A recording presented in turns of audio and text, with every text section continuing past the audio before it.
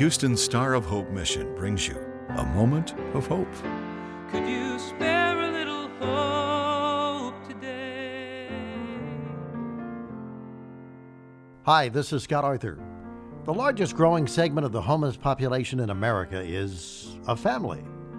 At Star of Hope, we provide for the needs of over 1,000 homeless every day. Half of them are women and children. They're what is referred to as the hidden homeless, not begging on street corners or sleeping under bridges, but spending the night with friends and relatives, couch surfing from home to home, living in abandoned buildings, or even leaving the state for a fresh start. Stephanie and her children were forced to leave for a fresh start.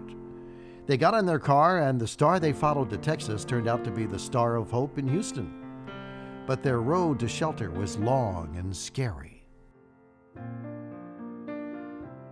I am actually from Louisiana. I did not have a place to go. I had to move out of my apartment, and I moved back in with family. And my dad has been very physically abusive growing up.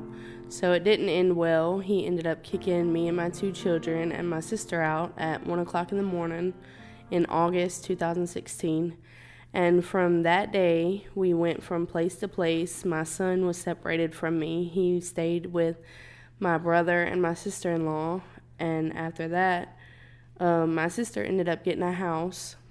And she started doing things that I didn't agree with, drugs and men coming in and out, and I would not allow my daughter to stay there. So my daughter ended up going back to my parents, and I was just going from place to place, and I couldn't get a job because I had no transportation. Louisiana, when you don't have a vehicle, you don't go anywhere. It's too far to walk, and there's no buses or trains or anything. So I found out about the Star of Hope. I knew someone from Houston, and I started calling, seeing if they had openings. I packed up our stuff, and my mom came down here January 1st and dropped me and my 2 children off. We actually sat at Burger King right outside of Baytown, calling every shelter for about 6 hours, every place that we could think of, trying to find a place to go, because I made up my mind that I was not going to live like this anymore, that I was going to get on my feet, that I was going to do better for me and my children. And I couldn't fight without my kids. Without my kids being with me, I had no desire to even live. And we are going to Star of Hope because I knew that's where we were supposed to be. So we started walking down the road, and it was about to rain. The sky was black. And a homeless man came up to us and gave us his umbrella. And I was just so moved. This man had nothing, but he was willing to give us his umbrella because he didn't want my children to get soaking wet in the rain. And we kept walking. We had to go over a freeway, and the kids were just scared. They were very scared. They kept crying. They didn't want to walk. I just kept telling them we had to go. We were almost there. And honestly, we never would have made it to Star of Hope. It was way too far. My daughter's 3. She couldn't hardly walk the little bit that we did walk, and she couldn't carry anything. So me and my son had to carry more because she couldn't carry anything.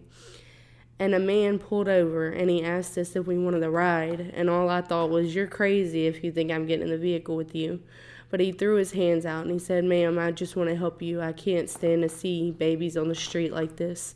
So he brought us to the Star of Hope. And as soon as we got in his vehicle, it started pouring down rain.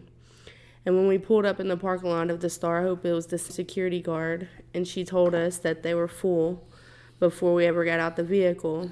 And before I could even start crying, the man told me not to worry, that it was going to be okay. And he brought us to a hotel on Reed Street, the Rocket Inn, and bought us a motel room, and he gave us $60 so that we could go buy food because we had not ate anything since that morning.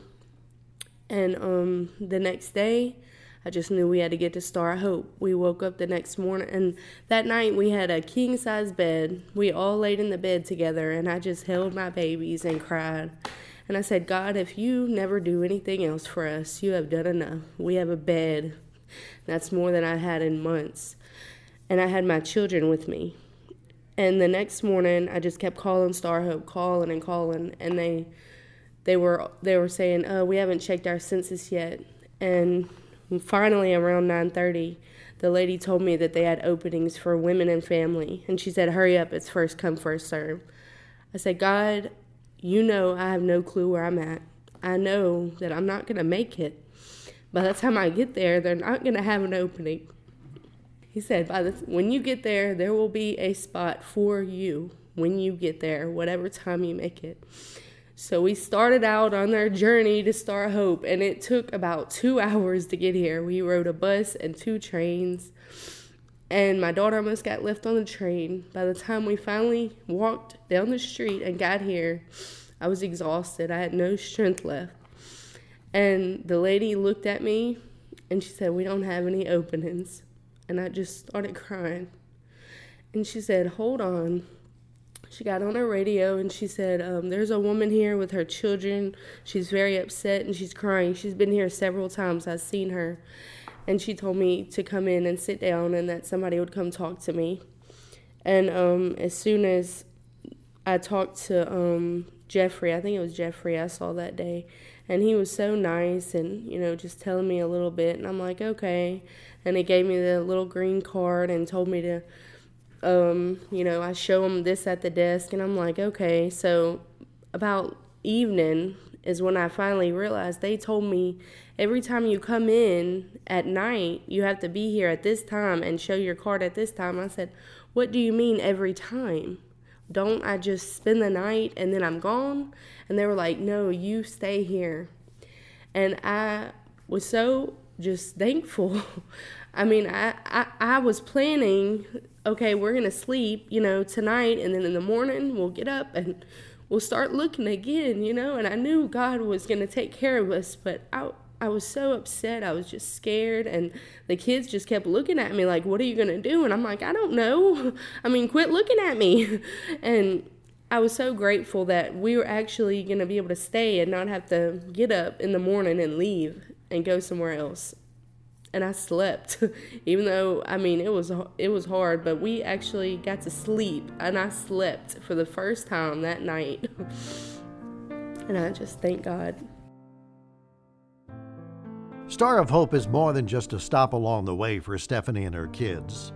We can help her with long-term structured recovery programs, focusing on education for her and the children, life skills, spiritual growth, and employment. For more stories and testimonies, visit sohmission.org. Click on Change Lives. Well, that's it for now. Until next time, keep a soul full of joy and a heart filled with hope. A Moment of Hope is produced and presented by the Star of Hope Mission, ending homelessness one life, one family at a time, by providing services to more than 1,000 homeless men, women, and children each day in Houston. Could you spare a little hope today? For more information or to donate to the Star of Hope Mission, please visit sohmission.org.